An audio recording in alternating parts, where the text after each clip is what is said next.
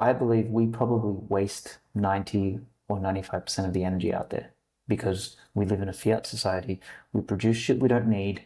We do it slower, more stupid, more retarded, more backwards than we otherwise would had we had a monetary system that we could measure all of the stuff accurately with. We're literally like blind men trying to build a house, and not only like trying to build a house being blind, but we're using a elastic tape measure. And we're wondering why everything is like all wonky and fucking nothing's holding together. Like Bitcoin is like eyesight with a tape measure that works. And as a result, you actually get a house. You don't get fucking shacks.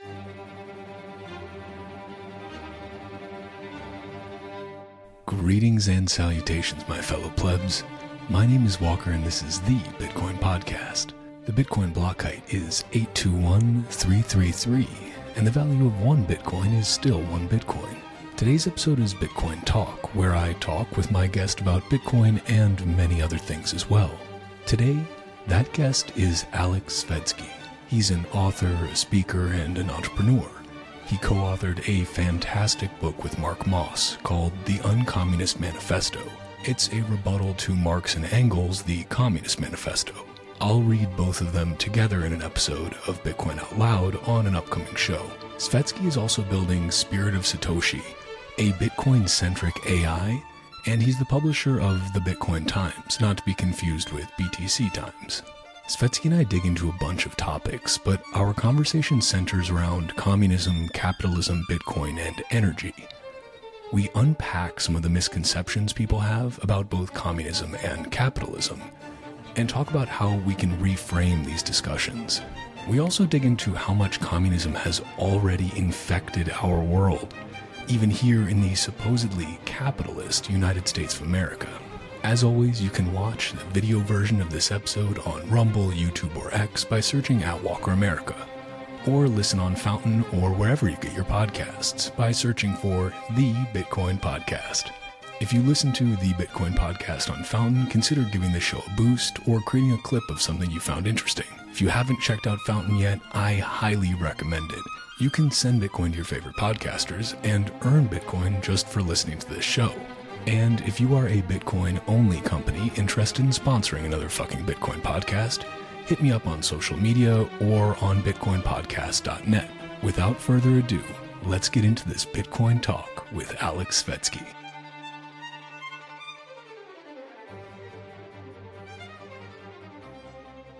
Man, glad we were able to get this on the books, because I've been wanting to have a chat with you and just pick your brain for a while. You and I always get into some interesting topics when we're chatting at conferences.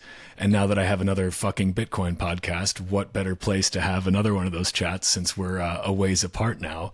But figure we can get into a couple of different topics today. I definitely want to pick your brain a bit about, let's call it the state of the state, as it relates to kind of hearkening back to some of the really shitty communist ideas that were put out in the last couple hundred years, and how we see some of those infecting the political machines and the minds of those who are less inclined to independent thought, how we see it infecting them today. But then also, you'd sent me some stuff from the upcoming episode, or upcoming edition, of the Bitcoin Times, and really enjoyed those reads. I know has it been released yet, or it's not fully released? Pre-release? Okay. So, we can go into it as much as you want without, giving away too many of the goods, because I would recommend that folks read that as well. And then I went back today and I reread your piece, Fire, Bitcoin, Teleportation. Oh, the classic. Yeah. Okay. Yeah, because you mentioned it in the recent one you sent me, and I thought, I read it some time ago now, but I thought, let me go back and let me revisit that with a different lens. And so that was, I think that's honestly still a really great primer on how, or let's not say how, let's say ways you can think about Bitcoin in terms of its larger scale impact. Not just, okay, it's this technology, it's this money, but what does that actually mean in the grand scheme of things for us on this little speck of rock floating around in the universe. Like, what difference does that actually make? So I figure we'll dig into some of that. There's also plenty of, let's say, current events we can dig into. I just saw fucking Ray Dalio today at the climate conference made some hilarious statements about basically we're living in a world that doesn't have enough money. And that's the problem, is that there's not enough money, and the money's too expensive now because of interest rates. And I just found that to be such an absurd statement, and maybe a good jumping off point for some other discussions. But yeah, to pull on that thread, if you want to jump there, like let's jump anywhere. Have you ever seen the argument that Alan Watts makes about like money and inches? Yes. Yeah, and it's like, okay, having not enough money is kind of like, running out of inches. It's like you don't just run out of inches, like you just keep building. It's not like something happens all of a sudden, the animal spirits, and like now we can't build anything or produce anything or do all that. Like it's maddening. The Ray Dalios of the world are interesting characters, man. Like, someone recommended me Principles the other day, which is, look, I read the book when it first came out. It was interesting. But like, I don't know, I just can't take these people seriously anymore. Whether it's Dalio, whether it's the Talebs of the world and stuff like that. It's just like mind-bogglingly like insane when they blurt out shit like that. It's like guys who almost are there, like, and are obviously, let's say, very intelligent in their own right, have impressive careers behind them in one realm or another, but there's a piece of the puzzle that's very obviously missing. It's a blind spot, you might say. And I think Dalio has at least been a bit more favorable towards Bitcoin than, let's say, Nassim. But still, one would think if he really got it, he would be at the climate conference saying things like, okay, if we want to, quote, save the planet, we'll talk in their terms, if we want to fight the climate crisis and do so profitably, well, literally the only way you're going to do that and make these projects that you're proposing be in any way profitable is by incorporating Bitcoin mining. Like that's the only way you're doing it. It's not happening otherwise. Because that was his larger point, was about profitability. So basically saying that because the cost of capital is so high right now, they're borrowing at 6, 7, 8% or more. Okay, nobody's going to finance these projects. And he's saying it's going to be $5 to $10 trillion a year that's required to finance it. And the global GDP is, 100 trillion or whatever. And basically he's saying there's just not enough money, and the money that's out there isn't going to fund these projects because they're not going to be profitable. So he's right about part of it, in that the money that's, smart money is not going to fund losing projects. The only way they're getting funded is with government subsidies and printing money. But to say that there's not enough money out there, the world doesn't have enough money, is just, it's such an absurd premise to operate from. Yeah. When he released Principles, I actually wrote an essay that was like a kind of like Breedlove's open letter to him, but just not as long. And it kind of broke down some of this stuff, right? And Dali reminds me of a guy, like, if you're watching a movie and you see sort of like the main character, and I'm going to like make an analogy here, it's not accurate, but it's like the main character is like opening these doors, and like, there's one door, and that like the exit is that door, and he's just like continually opening every single fucking door other than like the one that is like, and you're kind of like watching, and you're like, dude, it's like here, like it's the middle fucking door, just open that one. And he keeps opening every single other one, and he's like, yep, there's no solution, the price of money is too much, we can't finance the debt, blah blah blah blah. So the entire argument actually of my essay that I wrote back then, it was a couple of years ago now, was Dalio is always talking about paradigm shifts, and he is entrenched in the current paradigm and cannot interpret the world through something as paradigmatically different as Bitcoin, because that's people's biggest hurdle, I think, when it comes to Bitcoin. And there's another essay that I want to publish over the next couple of months when I get a chance to finish writing it is called The Incompatible Worlds Theory.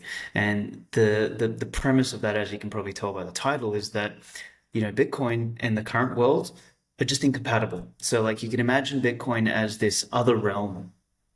Like you pass through a portal and you're somewhere else. And in this other realm, there's gravity goes the other way, time goes the other way, like all this sort of stuff.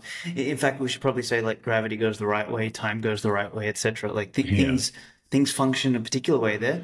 And just the principles that underlie how everything functions in that world just don't exist in the current world that we're in. In the current world that we're in, we like the money works as accounts and messages that get sent amongst, whoever is running these centralized ledgers, and, they agree on the balances on these ledgers.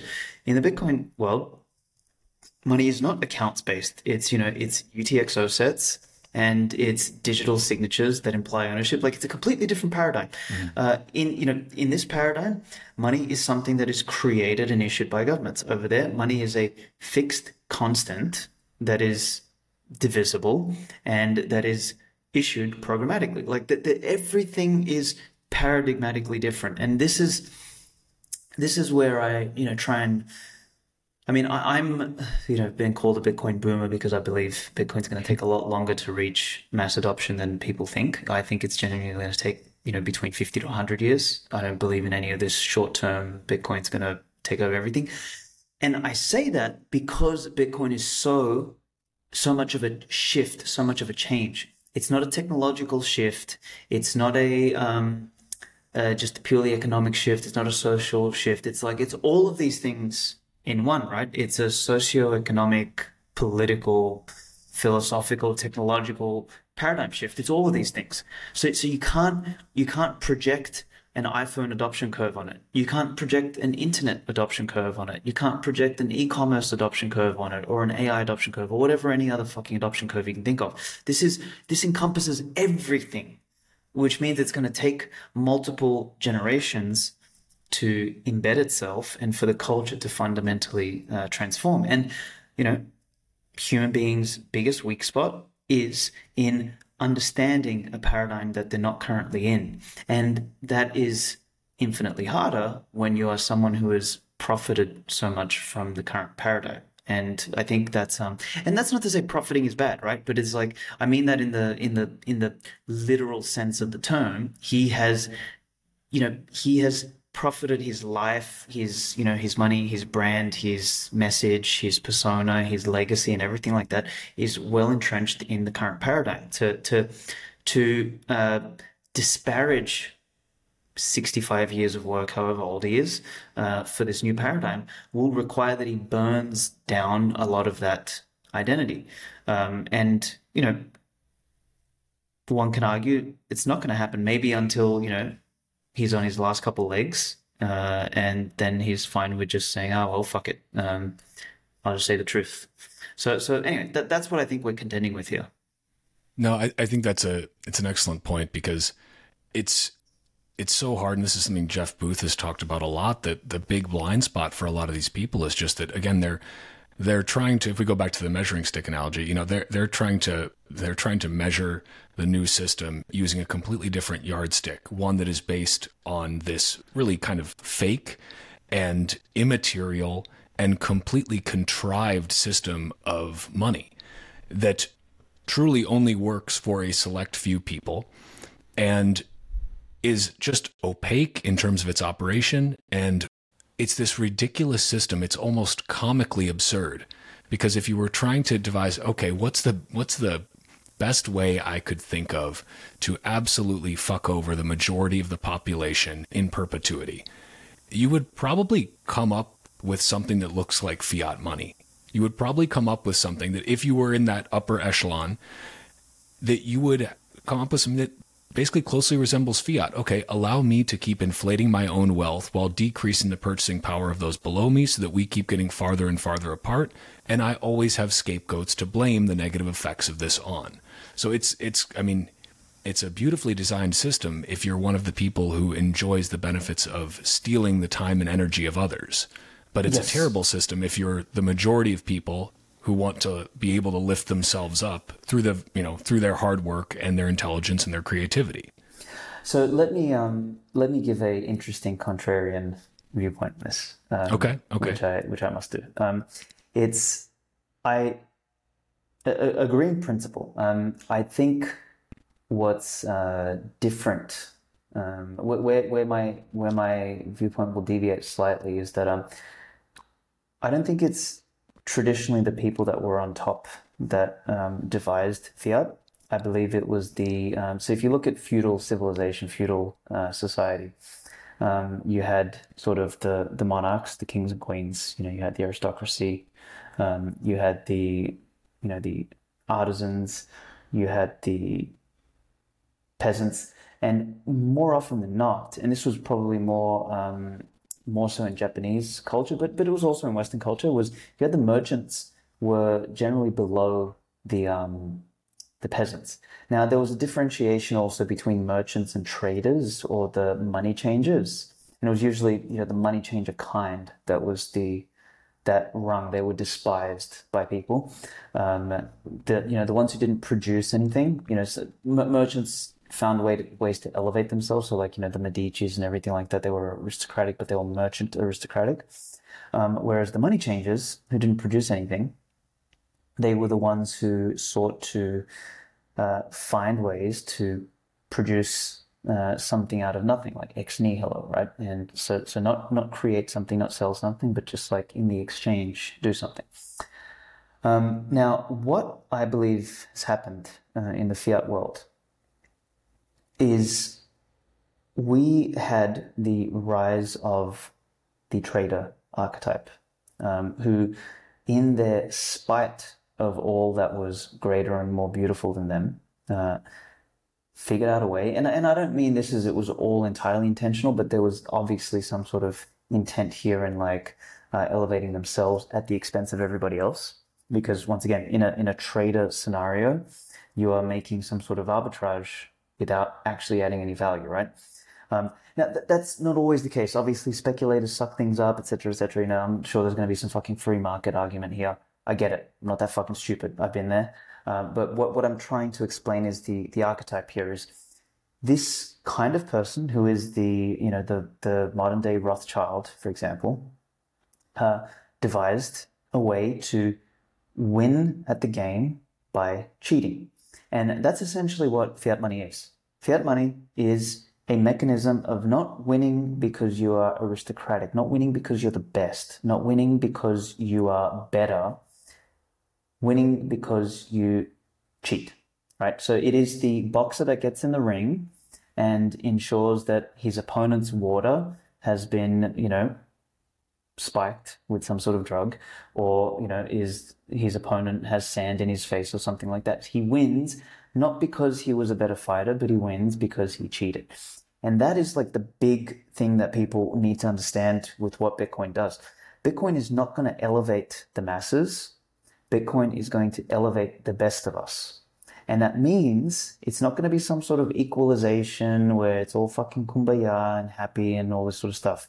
It's, I think, going to bring back more aristocracy than it is helping the plebeians or the so-called peasant class. Because what it takes for somebody to raise themselves up is a desire for greatness, a desire for excellence, the ability to take on responsibility, courage, honor, respect, loyalty, like all of these virtues, which in terms of the mass population are actually quite rare. It's very rare to have people who don all of those. That's why the warrior class, for example, in all great cultures was a small percentage of the entire social structure. It was always the case. Like, so the cream rises to the top, and we I think in the Bitcoin space, we get lost with, all of our virus and numerous kind of like ideas, is that, we think it's all like, I saw a tweet the other day. It's like, the spider like is smaller than the lion, but a bunch of spiders together can, kill a lion or something like that. And I was like, that's such a pathetic thing to say because like the lion is this beautiful, majestic creature, and it's like you literally made an argument for the bugs. Like you literally made an argument for communism. Like Yeah. it's a disgusting thing. It's like, yeah, okay, the bugs fucking brought down this majestic creature. No, it's fucking that's disgusting. That is literally what that is the energy of communism. That is what communism tried to do. It told all of the peasants and all of the people who didn't work for it, hey, it is your right, your entitlement to claim that which is not yours. And communism, like I got asked a month ago, and I've refined my thinking on this. The opposite to communism is not capitalism. I disavowed this claim. I said that in the Uncommunist Manifesto. I believe the opposite to communism is beauty. Fundamentally, beauty. Beauty is the highest of all things. Beauty is God. Beauty is nature. Beauty is that which is fit, that which fits, that which is perfect, etc. Right? It is the thing that we're always aiming at. That is the thing that life reaches for. And when you look at these ideals like communism, like majoritarianism of any kind, equalitarianism of any kind, they all seek to destroy beauty, to bring down to their level. And what you have with fiat money is an engine that basically steals from the blind, and the blind are too stupid to understand who's stealing from them. And then it creates an opportunity to blame the actual productive class, the aristocratic class, the functional class, who I would have called in the past the remnant, right? That group of people, and it's their fault. They're the ones who should be blamed. Like I saw a thread yesterday. I opened up my fucking Instagram for some strange reason, and there was a thread in there, and it was this lady saying, I'm not saying we should bring out the pitchforks just yet, but Jeff Bezos is building clocks in the whatever, and here we are, not enough food. It's like, it's literally like she's being stolen from by the parasitic class, and she's blaming the productive class. It's the same fucking game. And this is what I mean when I said at the outset, it's the trader archetype trying to bring down the greatness, the excellence archetype, trying to bring down the Musks and the Bezoses and all of that of the world. So I'll shut up there for a moment. I think that nuance is very important. It's not about, it's not about saving the masses because the masses are too hard to fucking save. It is about building a better fucking game so that the best can get better. And then they naturally fucking raise the tide. And it gets better for all the fucking dumbasses who don't know how to make it better anyway. No, I appreciate the clarification because I should have been more precise with my language, because I will agree with you that it's not like the simple act of changing the rules automatically gives everyone the ability to raise themselves up. What it does do is create a game with fair rules, with rules that are known by all participants, should they choose to learn them, but they are at least knowable. The rules are knowable.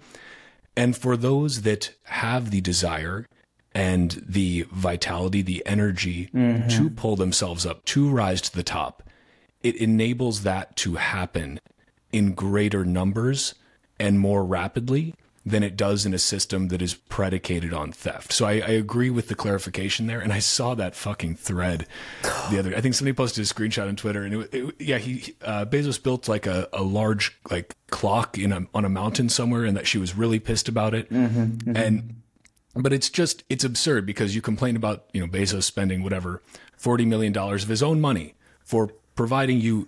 By the way, he earned that by providing Amazon, which guarantee you use to order the laptop that you're tweeting off of. You used to order half the fucking things in your house. He created an insanely valuable business and genuinely useful business that brings us a level of convenience we couldn't even have dreamed about before. And you're mad at him spending however many million to create something that he finds beautiful, and likely others do too. I haven't seen it. I'll have to look up what the pictures. I'm sure it's probably pretty fucking cool. Yeah. But you're mad at him, a productive person, massively productive, instead of being mad at the fucking governments shoveling hundreds of billions of dollars overseas through various, shell NGOs and then right back to the military industrial complex. Meanwhile, they're still, stealing from you every fucking year more and more by devaluing your money. But no. You're mad at the guy who has actually made your life better in a decade than the government has in 100, 200 years. Like, it's absurd. And it's a lack of any sort of like grounding in reality, I think, where you truly do not have the ability. And I feel sad for people like this, but you know what? It's somewhat, well, I believe in personal responsibility. So I think if you are too fucking lazy to go out and find the answer for yourself and to dig a little bit deeper, that's on you. Yeah. Granted, it's difficult today because we are so inundated with information. There is so much fucking noise out there that it's difficult for most people to sift through that. But to just be a person who operates with all of their, quote, thoughts and opinions simply being party slogans, because that's all they are.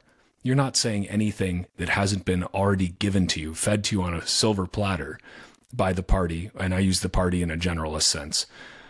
And it's sad to see. That kind of person is never going to lift themselves up, no matter what the rules of the game are. In fact, they may not like the system that is to come because it is more radically transparent. Yes. And it is more merit-based. And you can't just complain your way to relevance and have somebody give you a fucking cookie and an award. Exactly. It doesn't work that way. Yeah, this honestly, what you just said there is my crusade for next year is, and it's like there's a whole section dedicated to it in the Bushido of Bitcoin, is my crusade to sort of make it clear that Bitcoin's going to do more damage, quote unquote, to people's psyche and all that sort of stuff in the short to medium term than it is, than what people think. Like people think it's just going to magically fucking fix everything. No. There's going to be exacerbated inequalities. There's going to be all of this, like and I believe it's in the 5 Bitcoin teleportation when I talk about the interregnum, right? Like sort of before Bitcoin, after Bitcoin, and sort of that, the time when those two periods clash is going to be where neither rule book fits. And like it's going to be fucking chaos for the next couple generations. But if we can kind of cold turkey our way through it, and I mean, the analogy is so perfect. It's, you get somebody who's a heroin junkie. I mean, getting off the fucking heroin is hell. But they if they relapse, they're just going to remain a heroin junkie. So you actually have to go through hell and come out the other end. And that is like exactly what civilization has to go through. And we're seeing the early signs of this shit, man. I mean, Millet is obviously an incredible example of, that kind of energy sprouting up.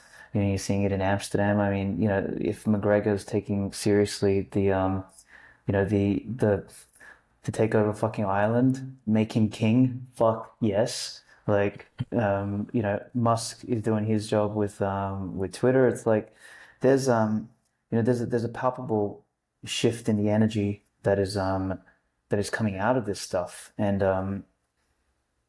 anyway, it's like it's a very interesting timeline to be a part of. But one thing we can't sort of take for granted is that it's going to be messy, and the parasite's capacity to inflame and infuriate the masses is where the greatest danger is going to come from.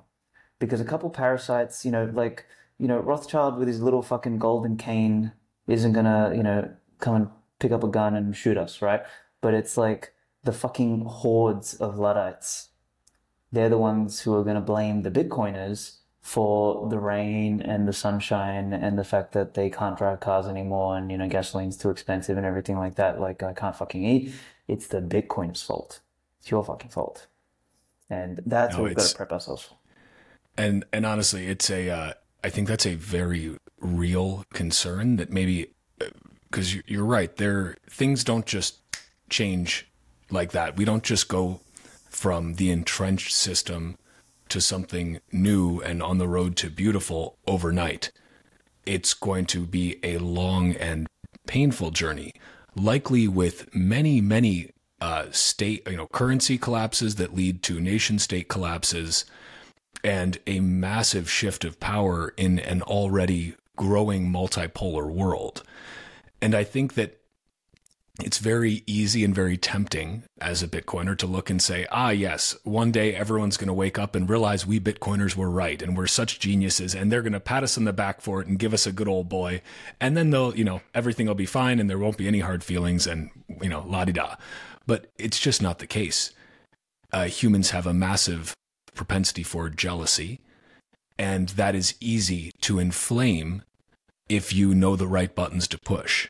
And we see this all the time. I mean, and that's really what Marx and Engels tried to do with the Communist Manifesto. And I think that's kind of a little bit of a good segue there, because I'd love to pick your brain on it a little for everyone's context. And maybe we actually let's pause for a second, and because I usually like to start these things out with a question, and we got right into ripping quickly, as we often do, which is fantastic. But I want to start out just to set the stage for you a little.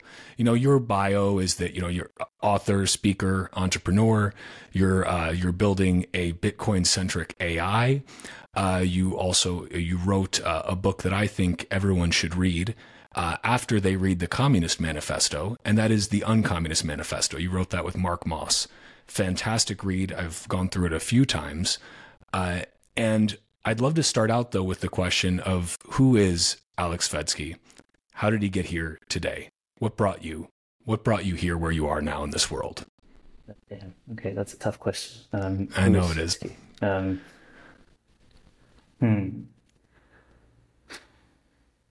I mean, yeah, as you said, I'd kind of publicly define myself as some entrepreneur, author kind of thing, but I think Aleks Svetski is an ambitious man, someone who thinks that if you're going to live life, you should build, you should create, you should push the envelope, and life isn't so much about the number of years you've lived, but the amount of flame that came off you along the process. So like what I mean by that is, the people like Alexander the Great who, or Napoleon or Christ, all who lived, Napoleon lived a little bit longer, but, Alexander the Great and Christ, who I think are the two most powerful characters in the history of humanity, both lived about 33 years. Like they did more in that period than everybody else combined did in their entire lifetimes combined. And I think if you're going to live and you're going to be alive, it is your duty in some capacity. Now we're all not going to be as great as Christ and Alexander. That's the bar. That is the apex. But it is our duty individually to burn as fucking bright as we can during the time we have, and then to mature along the way and pass that on. So to bring that back to who is Svetski is a person who's trying to do that in some capacity, who makes mistakes, who then gets the fuck up, tries again, and will continue doing that till the day dies. I like that. I like asking that question because everybody takes it differently, and I think it's a very telling one. So I appreciate that answer, and I think that's also something that we've lost. I shouldn't say we've lost. I mean, we as the collective have lost as a species, that desire to strive for greatness. And that greatness can take many forms, right? That greatness, as you said, not everybody's going to be the Alexander the Great. Very obviously. No, he is the Alexander the Great. We can all try to become whatever the version of ourselves is that reaches for that. And the way I take that is just, and it sounds like some fucking cliched self-help shit, but like becoming the best version of yourself, the apex of yourself, which I am also someone who is constantly making mistakes and doing my best to get back up and to learn from those mistakes and to try and go into my next opportunity to make a mistake or to succeed with more information than I had the first time. Because that's I think, actually, what's in my head from that is that Buckminster Fuller short clip that you had in your Bitcoin Fire and Teleportation, where he talks about, after every experiment, you always know more. You can't know less. But what you do with that increased information is really up to you. And I think so many people would rather shift blame, shift responsibility, and shift the impetus for action onto somebody else rather than themselves. Because that's more comfortable, right? That's easier. Let me just stay in my pod.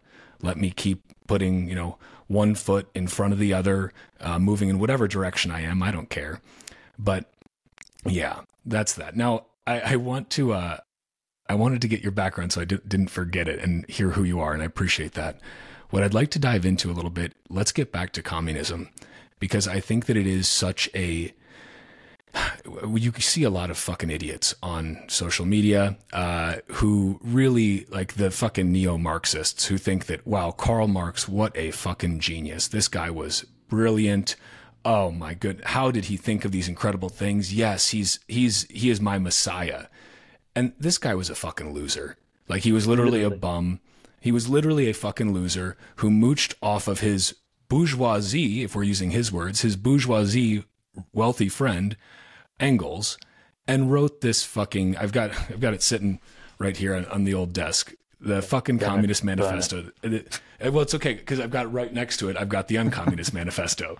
So at least, it's evening out and then some. But I think what most people know about the Communist Manifesto, if they know nothing else, hopefully they at least know that if you, in Marx's own words, if you're going to sum up communism in one phrase, it's the abolition of private property. He himself says this in the manifesto. That much is clear. If you don't know that already, you should definitely read the Communist Manifesto. I think I'll do an episode where I read one after another. So I'll read the communist, then the uncommunist, let people form their own conclusions, because if you have half a fucking brain, that shouldn't be too hard. But I think what a lot of people miss about the Communist Manifesto is that it's really a bit of a blueprint for what we see right now. And we can even see this in a Western country like the United States, which is supposed to be, something better. But, one of the things, the second measure that he puts out there after abolition of private property is a progressive income tax. That's the number 2 thing he puts out there. Number 3, abolition of all rights of inheritance. Like, those 3 right there, get rid of private property, make a progressive income tax to try and, quote, even the playing field and make things more equal, equality and equity, and then get rid of any inheritance so that there's no incentive for you to procreate, to create a family, and to leave something, to leave a legacy for your heirs who can then build upon it. There's like 7 more there, but though we can start with those first 3 and realize, well, we already see that happening to high degrees in, quote, Western countries around the world. So I'd love to get your thoughts as a starting point on what do you think people miss when it comes to the Communist Manifesto? Maybe what brought you and Mark to that point where you decided we need to write a rebuttal to this because people just don't get it? Yeah, I mean, what brought us to it was just a joke, actually. 6 months prior to writing it was Mark and I were sitting in El Salvador, actually, just before the Bitcoin legal tender came into effect. It was in July, something like that. First trip there, and we were just having lunch, actually. And he asked, he goes, "Have you read the Communist Manifesto?" I was like, "Fuck, would I do that?" And he said, "It's so bad." And I was like, I'm sure it is. I said, "I want to give myself brain cancer. I think I'll, avoid reading it." And he kind of just said as a passing comment, he's like, "Someone should write a rebuttal to that, like something that, he goes, it's like a really widely read book." And I'm like, "Man, maybe we should do it one day." And we kind of like just left it there. And it wasn't until about 6 months later that I landed in Texas, had some changes in my own personal life with work and some, disagreements I had with regulators, shall we say. And I was like, "Mark, I've got some time on my hands. let's write this fucking thing. So we locked ourselves in a room and wrote it basically within a week. And then I sort of spent like a month editing it and just like building out the definitions and, giving it some structure and some flow. But I think I honestly hadn't even read the Communist Manifesto until 2 weeks before we went to read it. And I just remember like viscerally like just getting angry reading the book. Like I'd read it, I'm like, fuck is this guy talking about? Like, and it just like, paragraph after paragraph was just this like, these days we meme about cope, right? Like this was like the ultimate cope on the planet. Like the guy is just like, as you said, loser, cope, angry with people he doesn't know, just like fucking berating their existence because he's just such a pathetic turd. And his literal like solutions to how to fix the world are the things that like I don't care if you want to put it in a sort of Bitcoin Austrian economics framework, like destroy time preference, right? So it's like if you want to destroy time preference, you penalize anything that involves a low time preference. Okay, so that's what he does with all of his fucking mandates. If you take it from an angle of like, beauty and ugliness, all right, well, he wants to, anything that is beautiful, and Nietzsche talks about this, Nietzsche's, some of his like, I've gone down the Nietzsche rabbit hole this year, basically, and I wish I'd gone through it earlier because I think the Uncommunist Manifesto would be even stronger than it was, but irrespective, Nietzsche talked about resentment being the thing that poisoned Western civilization, and that as the underlying cancer, and resentment stems from envy, essentially. And you just sense that in there. And so the reason I was mentioning Nietzsche, he talks about when we think of beauty is the thing that requires the most sacrifice, because like beauty in human beings requires breeding. No one wants to talk about this shit because they call you eugenicist straight away. But like, if you want to create beautiful kids, you need to be fucking selective about who you breed with. We do it with fucking animals. Humans are the same thing. That's like, it's what we do. You want to pass on, the best that you can from a genetic standpoint, and you want to, continue that. Beauty is something that takes fucking time. You want to build a cathedral that's going to take 300 years. You need to build something that you are not going to see for yourself. Like the Medici family did what they did in Milan. Sorry, not Milan. In Florence.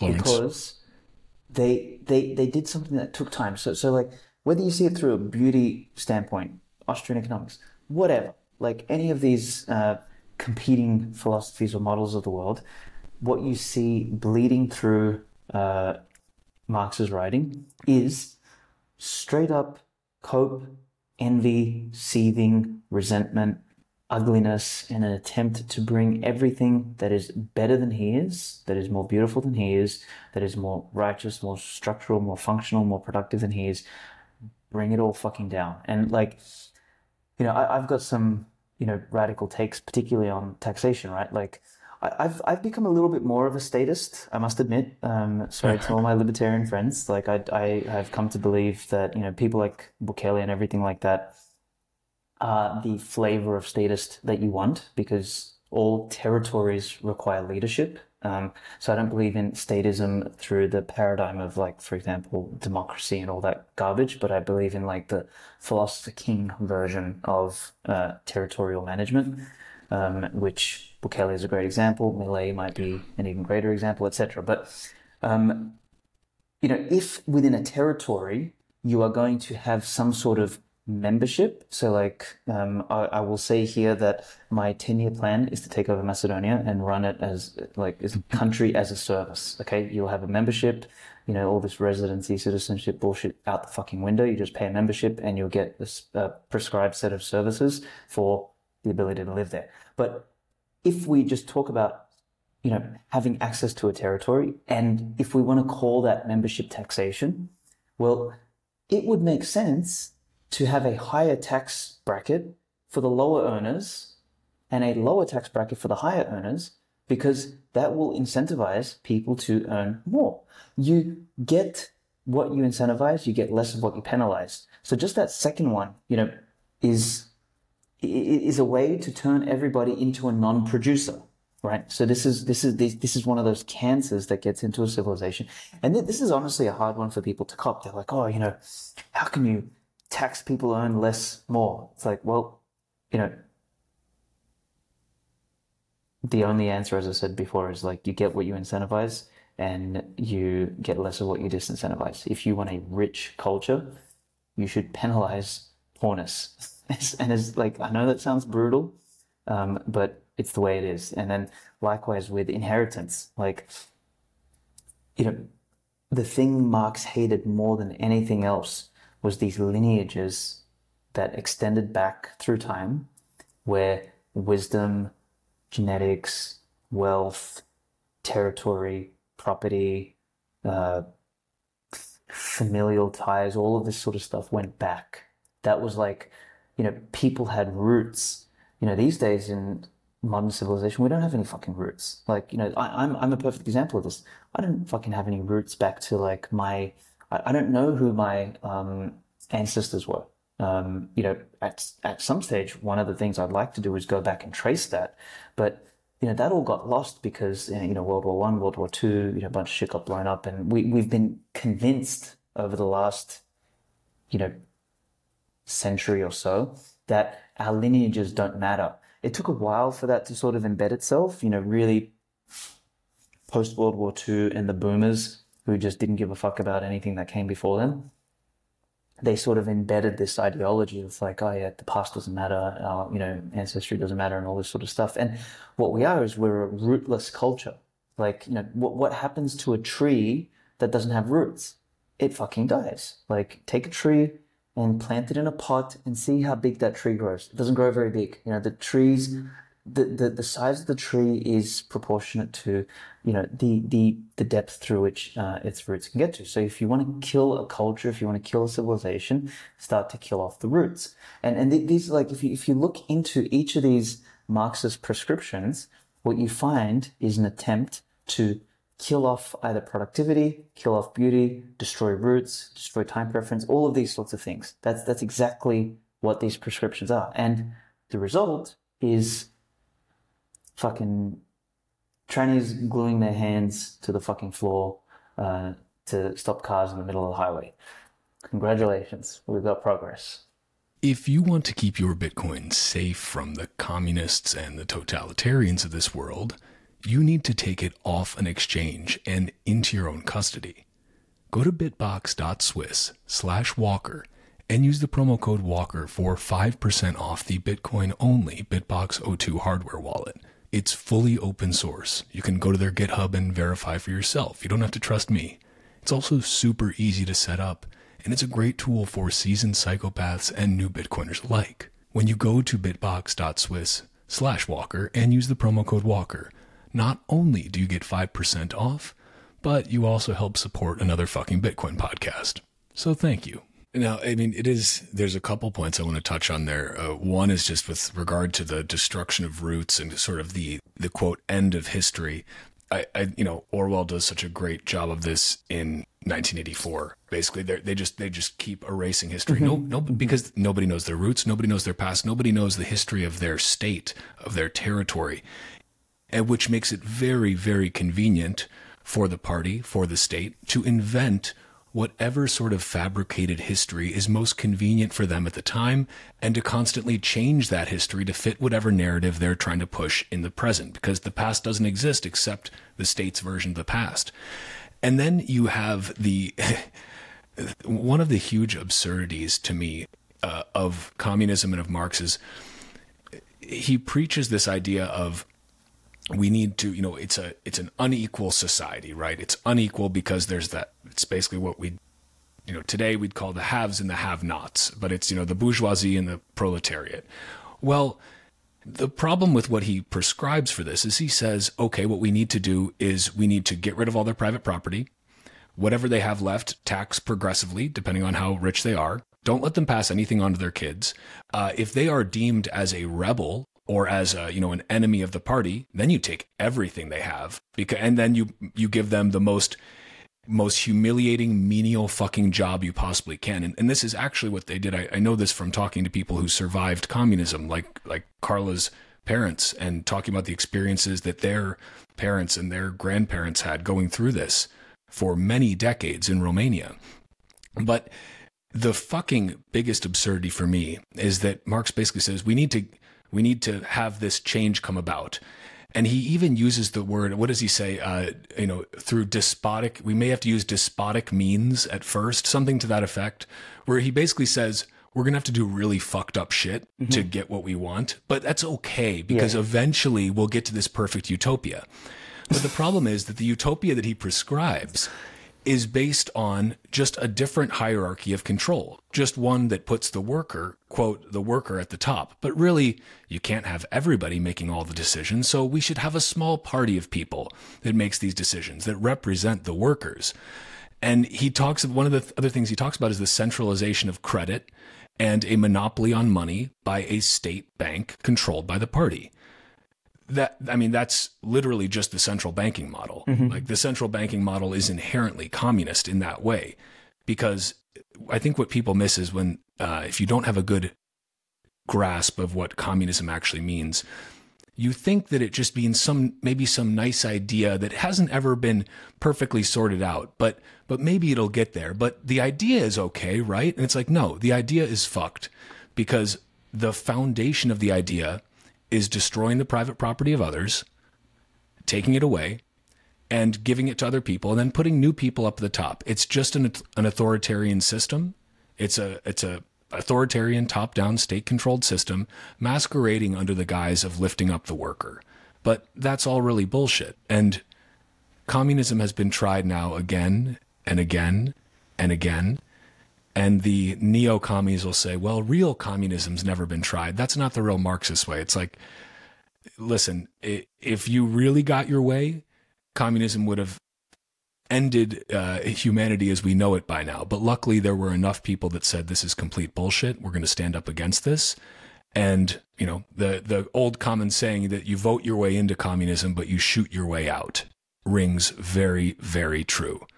And it's sad that so many people just do not grok that. Yeah, I mean, the thing is, like, the dragon was not slain. It found its way into everything else in the civilization we hold dear, right? And that's the thing. It's like we thought we won to some degree, but we literally let it in the front door.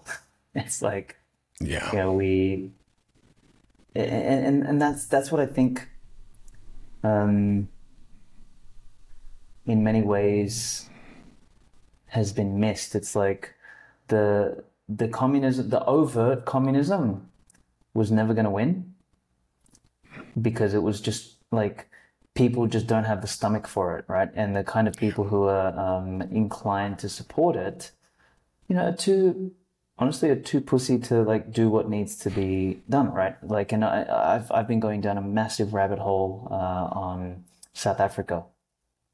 And if you want to know what's going to happen to the rest of the West, go and study South African history. South Africa was should have been the richest place in the world. Like, it was richer than America in the early 1900s.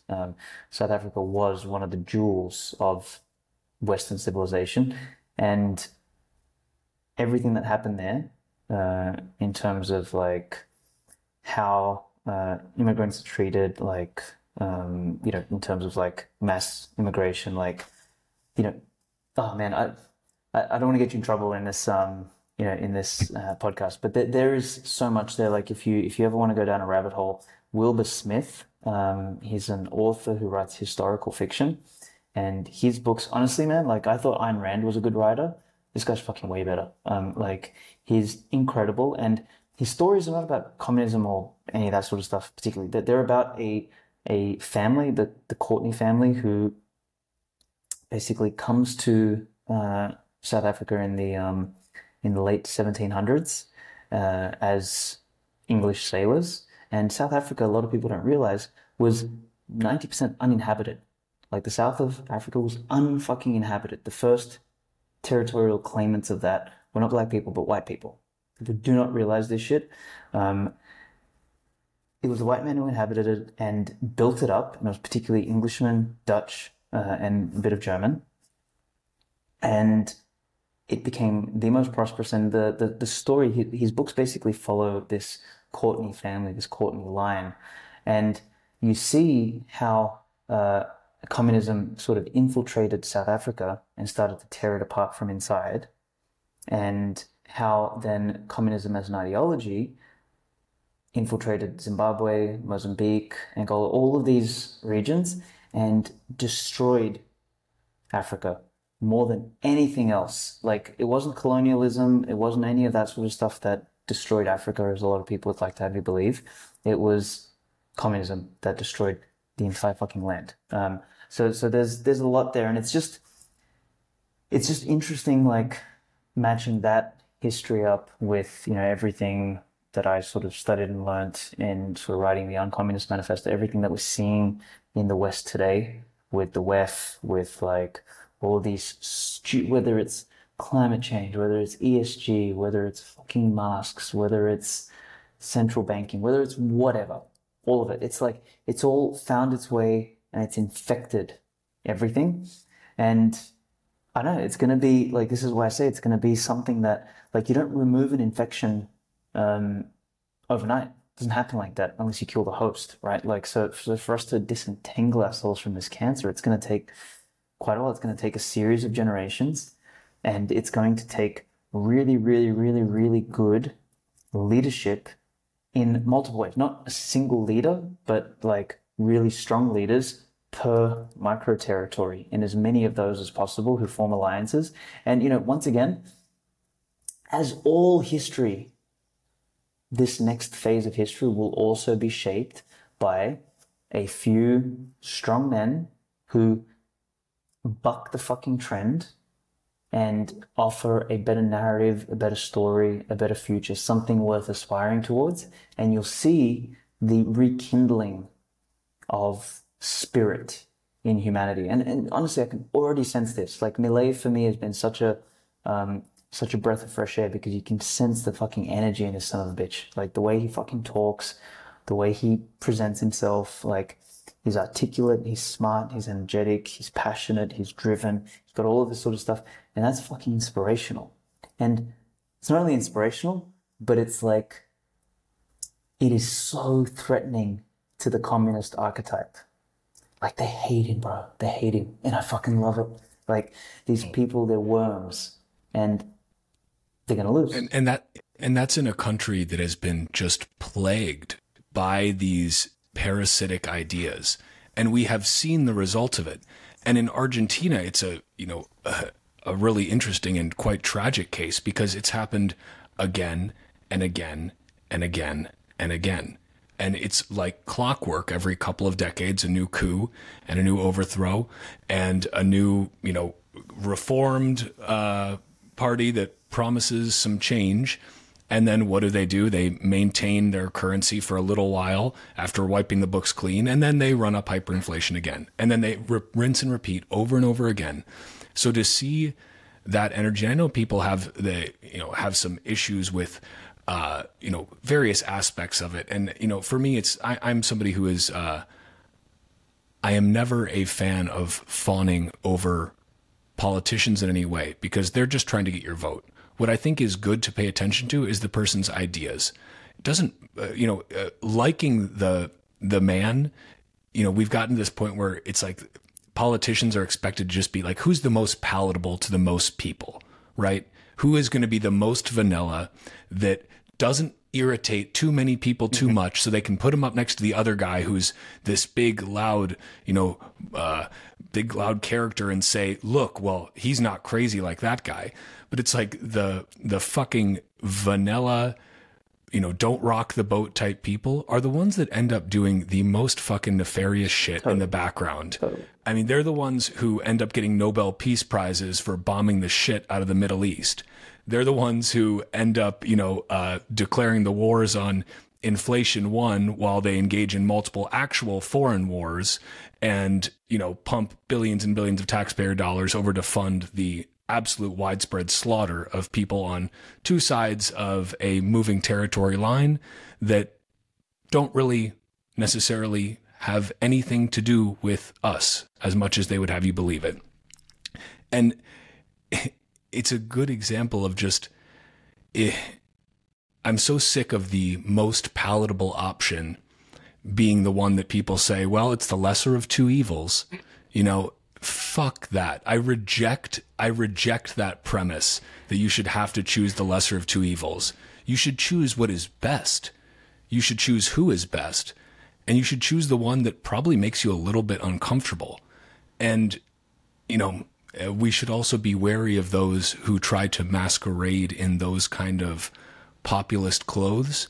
Like personally, you know, and a lot of people, you know, a lot of Bitcoiners may give me flack for this, but I think Trump is a fucking jackass. I think he did more of the same. People like to ignore the fact that it was him that appointed Jerome Powell, that it was under his administration that we printed $5 trillion during COVID. Oh, we had to. Bullshit. People like to make excuses for people that they identify with and that they like. What I try to remind myself to do is to question doubly hard the people who I find myself liking, because that's where we have blind spots. We have blind spots not with the people who we automatically see. Look, you're full of shit. I don't agree with anything you say. I think you're garbage. Those people we suss out pretty well, right? But the people that we find ourselves finding kinship with, that's where you have to kind of check yourself a little bit and say, what am I missing here? Am I having a blind spot? And to clarify, this is not directed towards Malay. Because again, I find myself pretty impressed with him. And as you said, he's a guy that's just like full of vitality. He's energetic, and he scares the ever-loving shit out of the establishment. And that's why you see them drawing parallels to Trump and drawing parallels to whoever they can to try and tarnish him. And it's the same sort of thing to a different degree that they do with Bukele, who is now able to, you know, kind of, again, give people the middle fucking finger and say, look, all of you Western media pundits who were saying for years that El Salvador is going to default, that El Salvador is clearly an authoritarian state where, you know, the rule of law only exists at the behest of the president. His people are happy. His economy is thriving.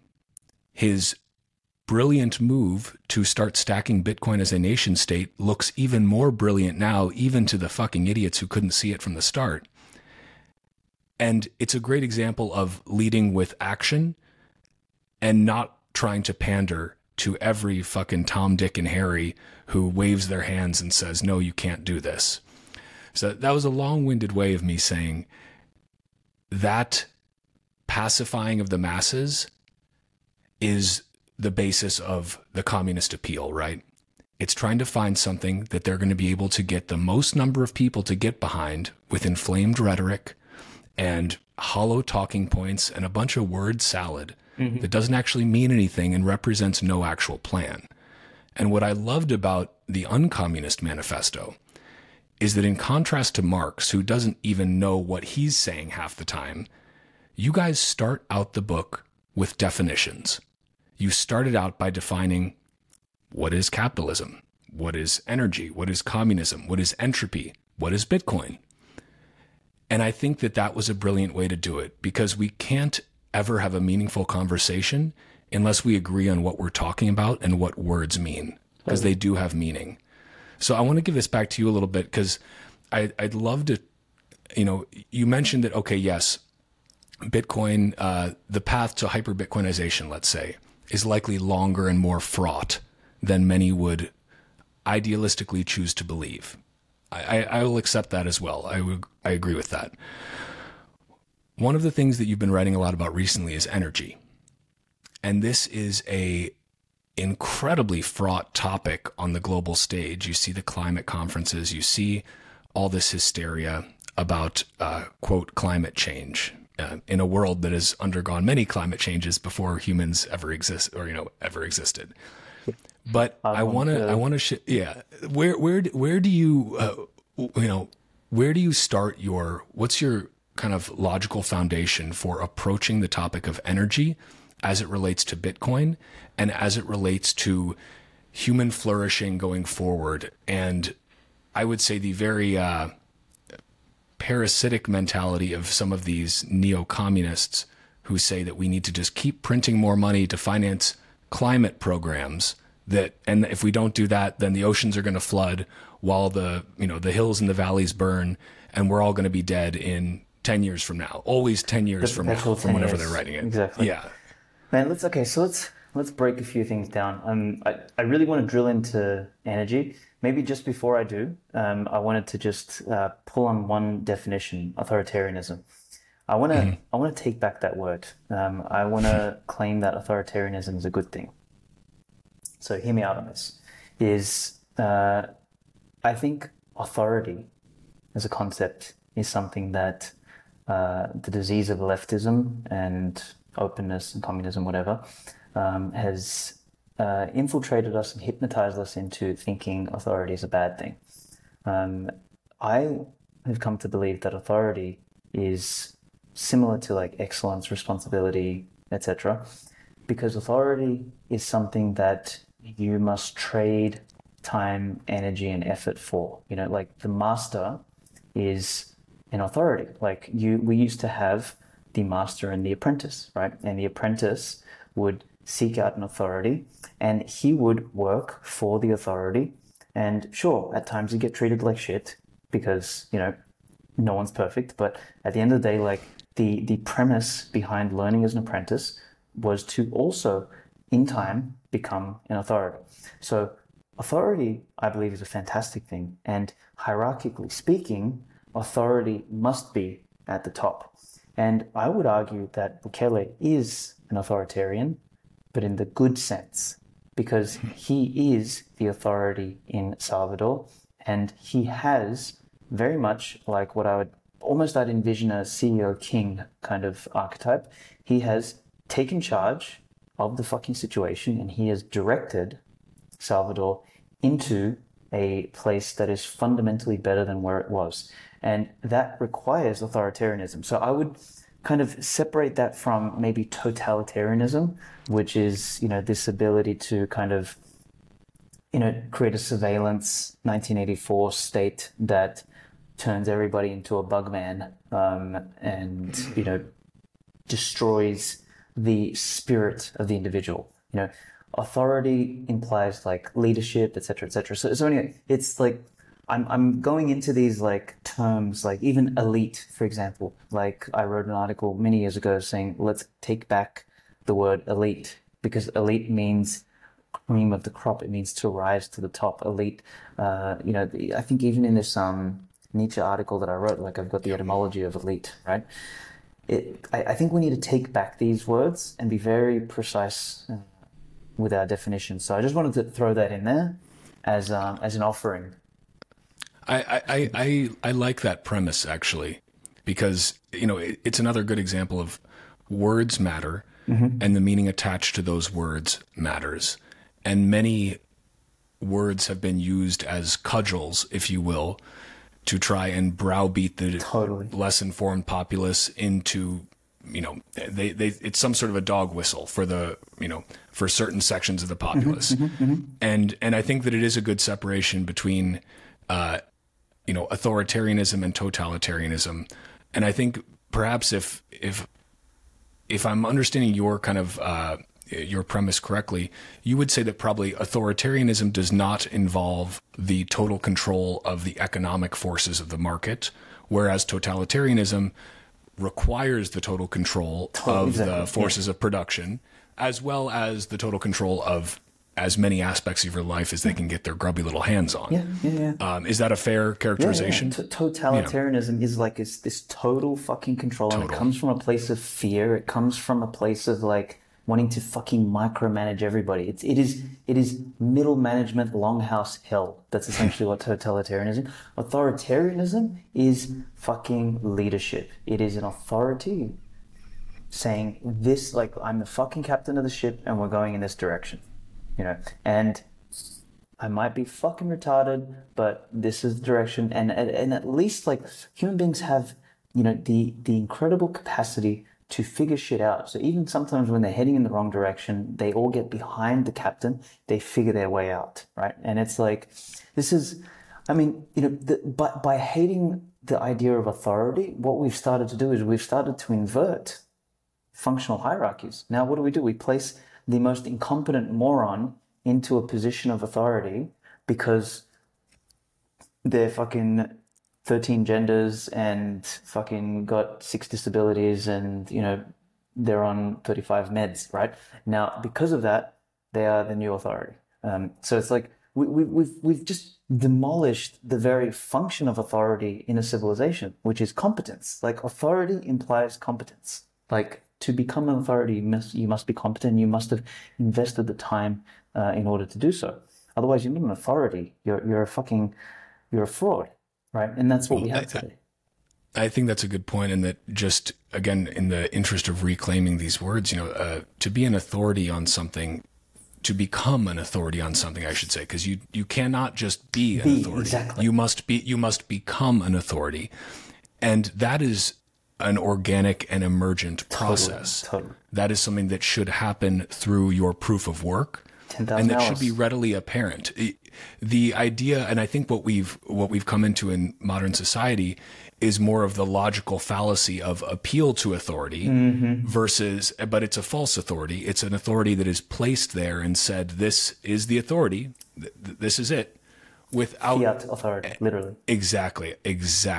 And I think that that's a really important distinction, because, we should all strive to be an authority on something, right? Because that implies that if you are a phenomenal fucking brain surgeon, you may be the authority on a specific type of brain surgery. That is a good thing. And when you tell other doctors what they should do in that instance in a surgery, yes, you are being an authoritarian in that context. But I think it's a very good point about just reclaiming definitions and using words that have actual meaning versus buzzwords that we've been fed, Totally. That have taken on their own life. And language evolves, right? It does. This is natural. Language is always going to evolve, but that means that language is never static. So we do have a chance at taking some of these words back, which in my mind is a very heartening thing. But speaking of kind of taking back language, taking back narratives, I think this is what you are endeavoring to do with some of your writings, the recent ones that I just wrote that are pre-published, but about energy. And because the common sort of, and we could call it a leftist mentality, but I don't even want to bring left and right into it, because I think that that's often an oversimplification. What has become a very anti-human sentiment is that using energy, using lots of energy, is just inherently bad. That when we use more energy, that is not a good thing. That should be discouraged. We need to use as little energy as possible, because otherwise bad things are going to happen to the planet. And I think that there's become a complete separation between, people have come to conflate using energy with like pollution. Like, we can all agree that pollution is bad. Like, big smog clouds are bad. That's not a good thing. You don't want that. What is not a bad thing, what is a very good thing, is the utilization of energy in more efficient and productive ways. That is what allows humanity to flourish. That is what has brought us the world out of abject poverty, increased our life expectancy by decades, allowed us to have clean running water and plumbing in every fucking home in most places in the world. That is a good thing. So in the vein of reclaiming the narrative, reclaiming definitions, how do you think about energy? What is your kind of fundamental operating base for how you approach those types of discussions and maybe those types of debates when you get into them? Yeah, I think when we have those discussions and debates, it's really, really important to, again, start out with definitions and set the frame, right? Like, because if you operate from someone else's frame, you're going to be fighting a losing battle. So, like, you want to win an argument, you want to reframe things. First of all, we need to identify and be very clear about the difference between using energy and wasting energy. And I would argue that, energy is precious. Yes, it's infinite, it's abundant, it's unlimited. Like, technically speaking, everything you see around us is a fuel of some sort. It is an energy of some sort.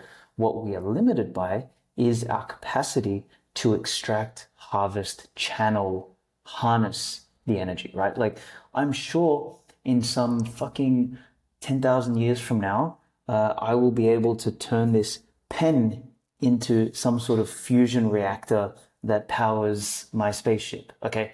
But we do not have the technical prowess now to take the atoms from here and split it from the pen, right? So it's like there is enough energy in the atoms in this pen to do whatever I want with. But we are limited by our technological prowess, which therefore means that there is an amount of energy that we can extract, harness, harvest, whatever word you want to use, from the fuel sources that are available to us at the current point in time.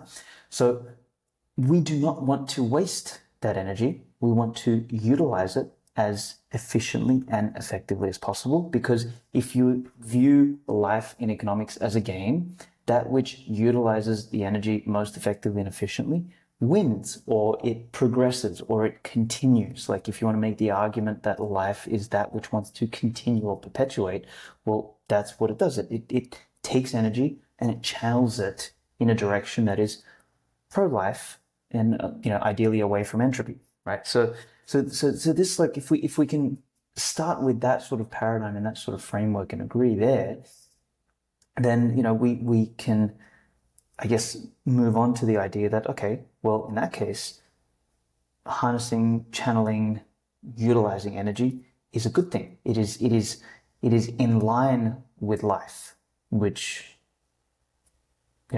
if we want to live, if we want to progress, if we want, civilization to continue, then ideally we should be pro-life. If we're talking about just ending everything, we may as well just fucking press a few buttons and nuke everything right now, right? Get it over with. Yeah. Exactly. Just so like, let's just pick a fucking side and just decide, right? So if we are, in that case, pro-life, then what we need to be doing is we need to be not only minimizing the wastage, but we need to be working out ways in which the units of energy that we extract or harness or harvest are as energetically viable and economically viable as possible. So this is where a lot of people don't know this about me, but I used to be in the solar industry. I built one of Australia's largest solar renewable energy businesses in my early 20s. And, that business blew up. And I'll take responsibility, but it was something that I didn't foresee happening, which was the government introducing a bunch of rebates, which made all of us a bunch of money. And then when it came time to pay the rebates out, they paid everyone 50 cents on the dollar, and we all got basically janked. And that was when my distrust and hate for government sort of came from. When I was 23, 24. I went from being a millionaire one day to broke motherfucker the next day.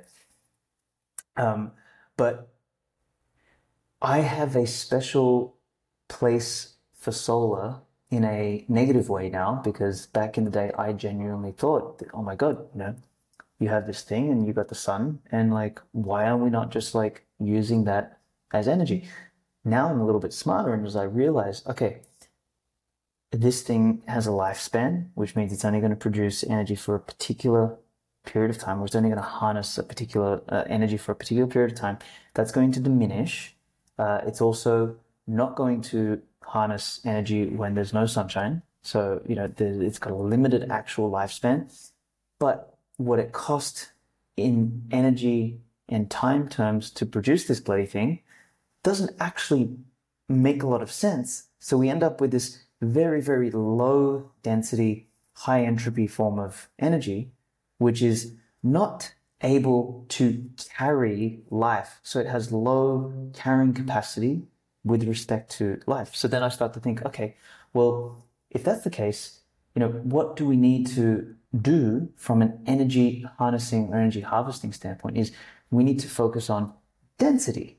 Density, density, density, density, density. We need to find fuel sources which are as dense as possible, because they give us the capacity to carry or to sustain or to support more life. And that, for me, like, if I had to sum it all up, is that the goal for humanity should be harnessing, fuel sources that are as dense as possible, that we can extract, harvest, and, use the energy. and do our best to minimize the wastage, because waste is just fucking stupid. Like, the more you waste, the less chance you have of perpetuating life. And, it is, the former is something that we've been able to do with like oil, coal, nuclear, etc. Like, we have the capacity to do this stuff. It's the latter where we're running around like a bunch of blind people, is that I believe we probably waste 90 or 95% of the energy out there because we live in a fiat society. We produce shit we don't need. We do it slower, more stupid, more retarded, more backwards than we otherwise would, had we had a monetary system that we could measure all of this stuff accurately with. We're literally like blind men trying to build a house, and not only like trying to build a house being blind, but we're using a elastic tape measure.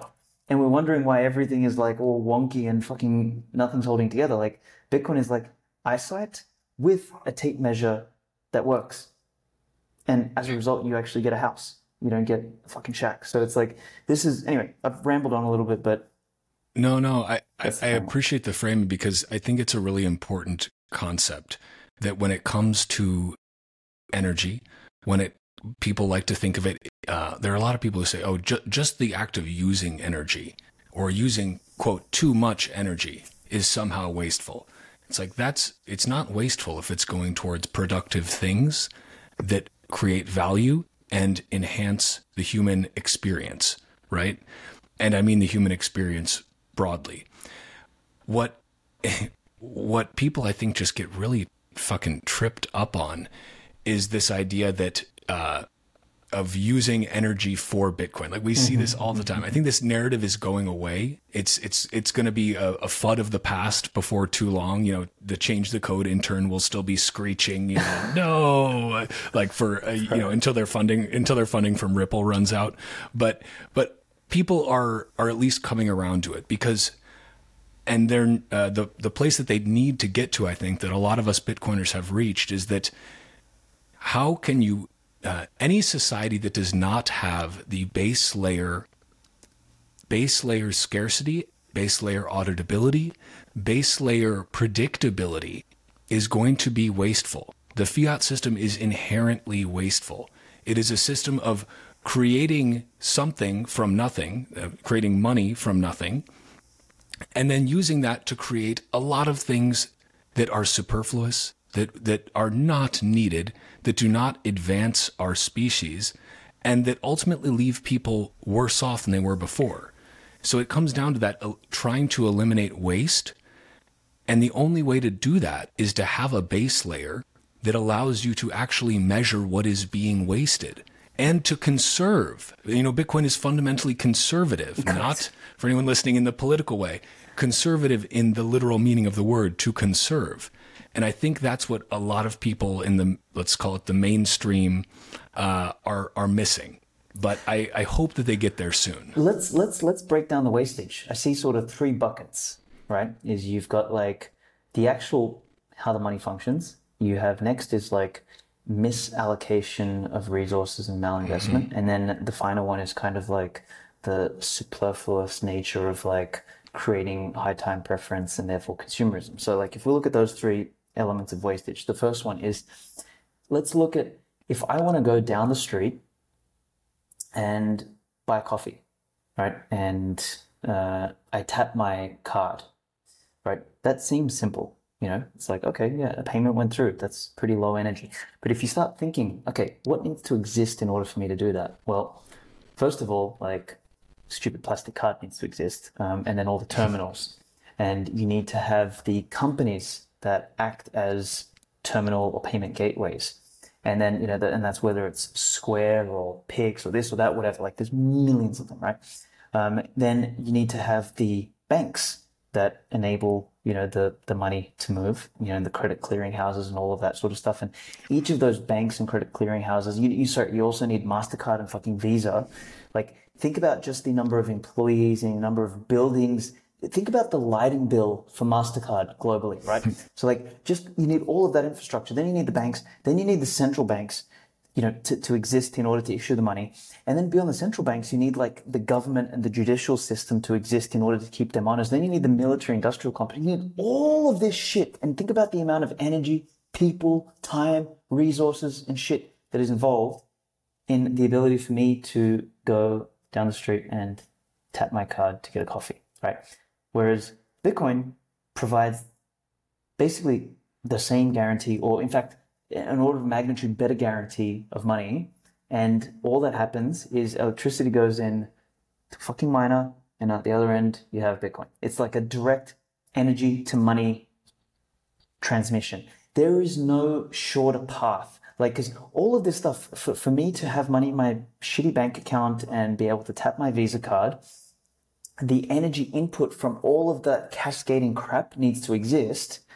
And that is all underpinned at the end of the day by coal, oil, nuclear, gas, whatever, right? But that stuff, instead of being transmuted into a monetary network, it's got to go through all of those layers of shit in order to come to us. And that's fine, because humanity didn't go from fucking gold to Bitcoin. Like, we had to get there. Like, a lot of people have this sort of misconception. It's like, fiat is the epitome of evil. Yes, it's bad, but we had to get through it, right? It is like part of, like, it's the mud in the race, when you're doing your, Tough Mudder or whatever, like, you have to go through that shit, and we're going to come out the other end. But like, this was a necessary component that we had to progress through in order for civilization to become more complex. And, think about like how much energy goes into that, and how we are still able to build quite a complex society.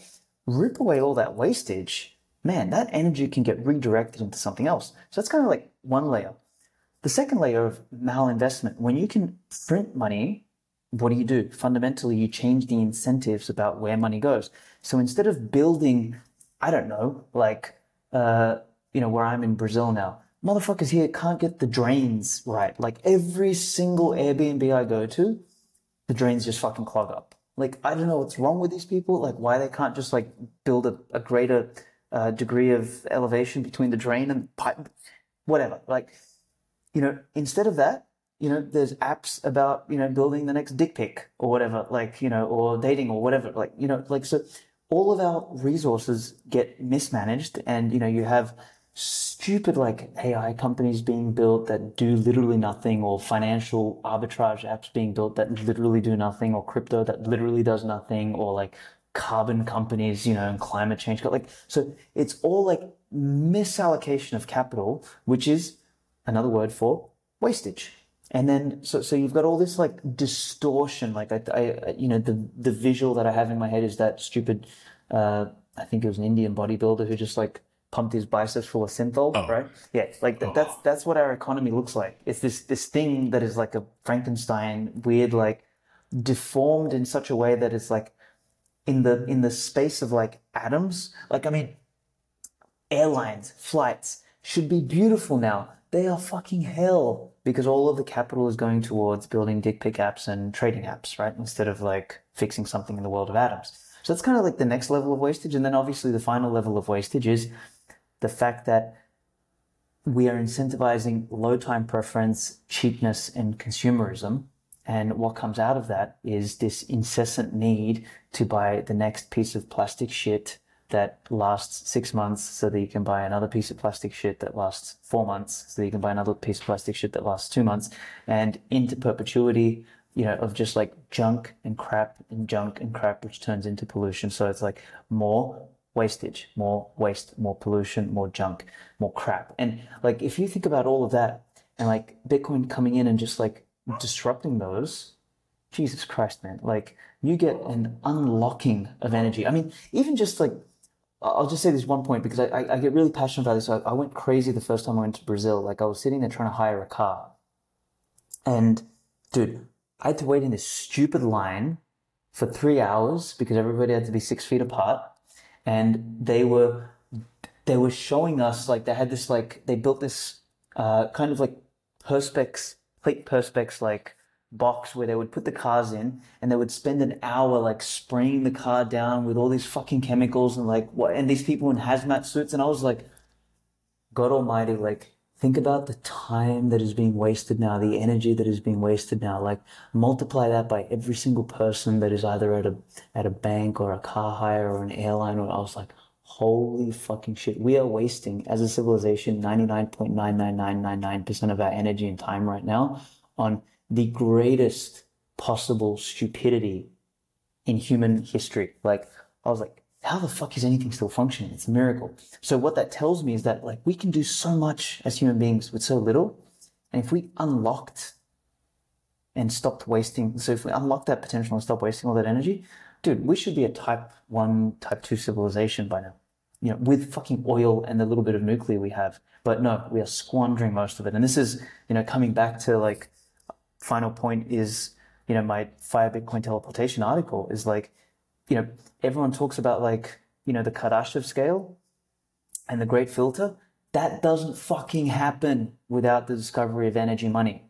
Doesn't fucking happen. This is what all the physicists don't fucking get. They look at it through like, oh yeah, you know, you need like multicellular organisms, you need sex, you need apes, and then, you know, all of a sudden we'll be like multiplanetary species. No, dickhead, you need the fucking energy money. Like that is like the big discovery. That is the big aha moment, which aligns human action, economics, energy, time in a direction such that we are not squandering everything. So I'll calm the fuck down now. And no, I love it though. And because I think it's such an important thing to focus on, not just the high time preference behavior that is created, because that's an, you know, people are incentivized to have high time preference behavior, right? When you have high time preference money that loses its value quickly, you incentivize high time preference behavior. And that leads to waste because you don't think through things. You don't plan ahead. When you plan ahead, you do things more efficiently and effectively and achieve better results.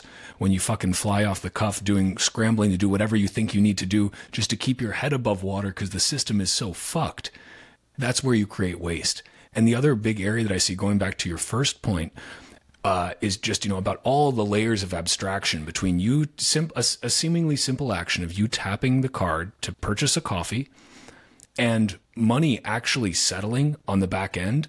There are, like, I think even if we spent the day trying to count them out, the layers of abstraction, we would still miss a couple dozen probably. And that's the idea that so much of the inefficiency that's baked into our system at the monetary layer, which then permeates out to everything else because the money is the base layer, all of that inefficiency is coming from the layers of abstraction and the middlemen that we place. And the whole idea of Bitcoin is get rid of the trusted third party, get rid of the middleman, go directly to the source, and have, as you said, energy money, where you are removing the abstraction. You are allowing the energy to be conserved and not be just, you know, at the whims of fucking chaos, because you get rid of all the fucking people just shuffling papers, so to speak, in between. And we see, yeah, exactly. And we see that level of middleman based inefficiency in so many areas, not just of the economy, but of our political economy. I mean, this is the bureaucrat, right? This is not the leader. This is not the, you know, this is not the one at the top. This is not the one at the local level. These are the fucking, all the different bureaucrats. In the education system, we see that. The decline of test scores and of, you know, merit-based academia, and the rise of spending on a bloated bureaucratic class of paper shufflers that don't actually do jack shit, and in fact detract from the productive capital that would otherwise be deployed on actual education or on actual, you know, people talk about all the time, you know, without you paying your taxes, we won't have any roads. And it's like, have you ever fucking been to Chicago? We pay through the fucking nose with taxes. Our roads are, and our roads are all toll roads. You have to pay tolls to drive on your own fucking roads that you apparently pay taxes for, and they're still full of fucking potholes. So I'm sorry, you know, it's an extreme example, but it's also a fucking one of the biggest, brightest cities in the USA that's also riddled with crime, rampant with corruption, and having a mass wealth exodus. But hey, at least we pay taxes and pay tolls to have shitty pothole-filled roads, because thank goodness for all the fucking middlemen bureaucrats that clog up the otherwise productive capital being deployed. What would we do without them? We'd be lost little sheep, little NPCs just glitching in a corner somewhere, you know? Oh, thank goodness for the bureaucrats. Yeah. Yeah. You know, Svetski, I could rip with you all day on this, because I think you and I would probably both go on some heavy tangents as well, going down the class of just fucking the unproductive and bureaucratic layers of our society. And I wish we had a little more time, but both of our time is scarce. Your time is scarce. What I want to finish up with, and then I have one unrelated question, but what I want to finish up with is maybe, can you talk a little bit about what you're doing with AI and Bitcoin? Because I think it's a really cool project and one that I'd really like to highlight. So can you give us the kind of recap of, you know, what you're building for those that don't know, and kind of what your goal is with that moving forward? Absolutely, yes. So to sum it up, we've evolved the thinking on this a lot, but we are positioning ourselves at the nexus of Bitcoin and AI, and we're trying to use AI to make Bitcoin easier, more accessible, more understandable. And we're trying to use Bitcoin to potentially also make AI more open. And what I mean by that is, I'll explain through a couple examples. The first suite of models, which depending on when this goes live, might actually be available for people to download for free on Hugging Face, and they can run it locally. It's going to be open sourced, or they can access it through spiritofsatoshi.ai. And it is basically a Bitcoiner model. So similar to ChatGPT, it'll be a language model that you can ask any question about anything, and it'll answer more like a Bitcoiner, right? That's the premise of the core model. And you know, the use case for something like that might be embedding it into an exchange as an education onboarding assistant, embedding it, you know, as a tutor in an educational app like Wiser, or what the Plan B guys are doing, etc. So all that sort of stuff. But another example, and this is something we're excitedly working on now, is a Bitcoin coding assistant. So we're calling it Code Satoshi. Very original, I know. And basically the idea is that it'll specialize in everything from like Miniscript to RGB, BitVM, you know, hole punch, Nostr, blah, blah, blah. And, you know, it'll help developers who are not familiar with Bitcoin protocols, Bitcoin frameworks, Bitcoin, you know, languages, etc., to be able to build Bitcoin products and services. So that's kind of like using AI to enable Bitcoin more broadly. And then the other direction is like there's this whole push that, you know, in the long term, we're going to need more open source models. Now, the best way to build open source models is to really crowdsource the data, crowdsource the information, whether it's the collection, the curation, or the cleanup of the data, or the training of the model through reinforcement learning or whatever. You want to get a crowd to do that. Now, the question becomes, how the fuck do you incentivize the crowd? Well, you know, there's a thing called micropayments, and there's a thing called Lightning, which might be able to incentivize people all around the world without a bank account, blah, blah, blah, blah, blah, to do so. So we actually built a prototype of this specifically to help us build our own model. So we've got the whole Bitcoin community assisting us. Well, not the whole Bitcoin community, obviously, but a bunch of people from around the world assisting us in the data curation, collection, cleanup, and that data then goes into training the open source models. So we hope something like that. So let's say if you want to build, I don't know, a Christian Bible studies app, if you want to build a self-defense language model, if you want to build like a Tucker Carlson bot, or Ayn Rand, bring her back to life, whatever, like you'll need a framework like this. And we hope that this is a way for us to, you know, make Bitcoin a thing inside AI. So that's the nexus at which we're operating.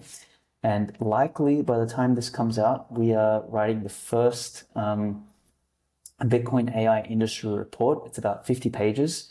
It goes into, like, we interviewed 50 Bitcoin content creators and VCs and Bitcoin companies to understand what the pain points and problems are and how AI could potentially act as a solution.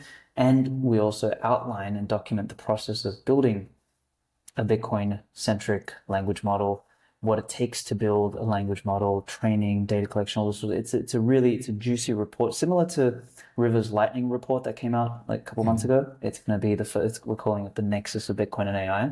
So that report will be out before the end of the year for people to do a little light Christmas reading. So yeah, I that's love it. overview of the stuff on that side of things. I appreciate the rundown because I wanted to make sure that I got that in because I think what you're doing is fascinating there. I think it's great that you're building it out in the open as well, because that, building things open source, bringing in feedback from all over the world, that's not only how you make sure that these things don't get centralized, don't get captured, but it's also how you make them better. Mm-hmm. Like building out in the open is a fundamentally better way to ensure that your product, your solution has as much diverse feedback. And I mean true diversity, not the bullshit diversity, but real diversity from people of all different types all over the world. And I think that's a beautiful thing. So it's spiritofsatoshi.ai.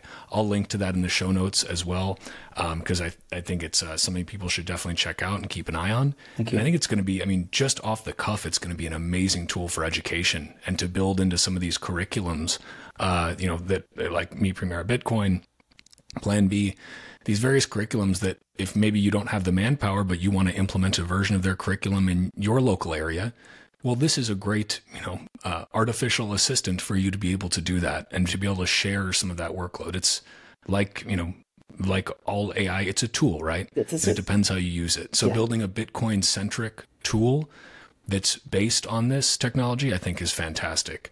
And the last question I'll ask you is, what are you reading right now? A book that you're reading right now that you would recommend people check out, or one you've read recently? So I don't do much reading anymore, other than a couple specific blogs that are from a guy called John Carter. He's a NIM on Substack, one of the most incredible fucking writers out there, hands down. I can give you his Substack after we get off this call. Postcards from Barsoom, I think, Barsoo.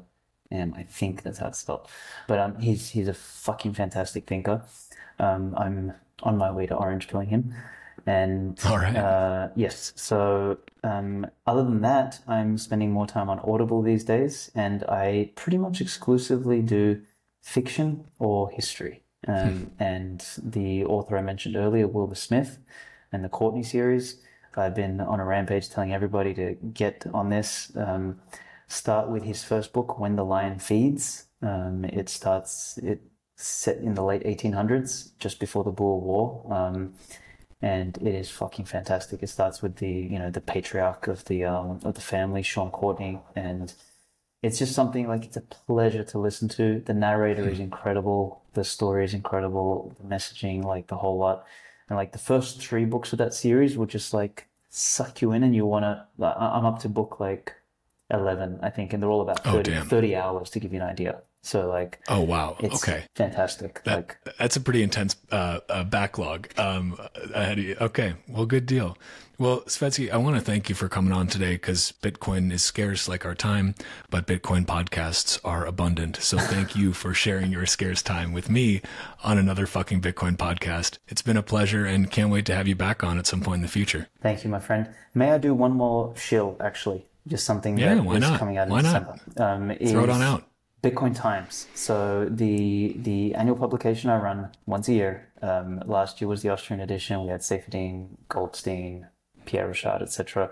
It's an invitation-only publication that I do once per annum, and like it's 6 essays written by people that I think are the best in their particular field.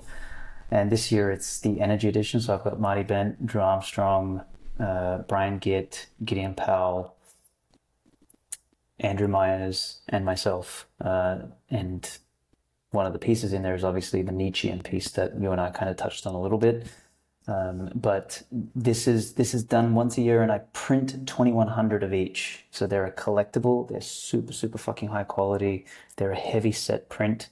They're numbered on the back, so that way you know what edition you've got is yours. So it's kind of like a collectible meets Bitcoin literature. It's something that, speaking of low time preference, it's something that you would buy and then hand down to your children's children, etc. And we're going to do 21 editions over 21 years, and 2,100 of each printed. So the energy edition is on pre-sale now. And if you're listening to this and you want to get a copy, I'll give you 40,000 sats off with the code ENERGY. So if you use that code, you'll save some sats. That's an easy code to remember. Energy for the energy issue.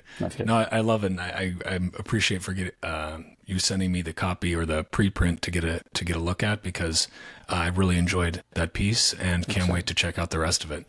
So, thank you, my friend. Man, thank you for your time here today, and I'm sure we'll chat again soon. We will.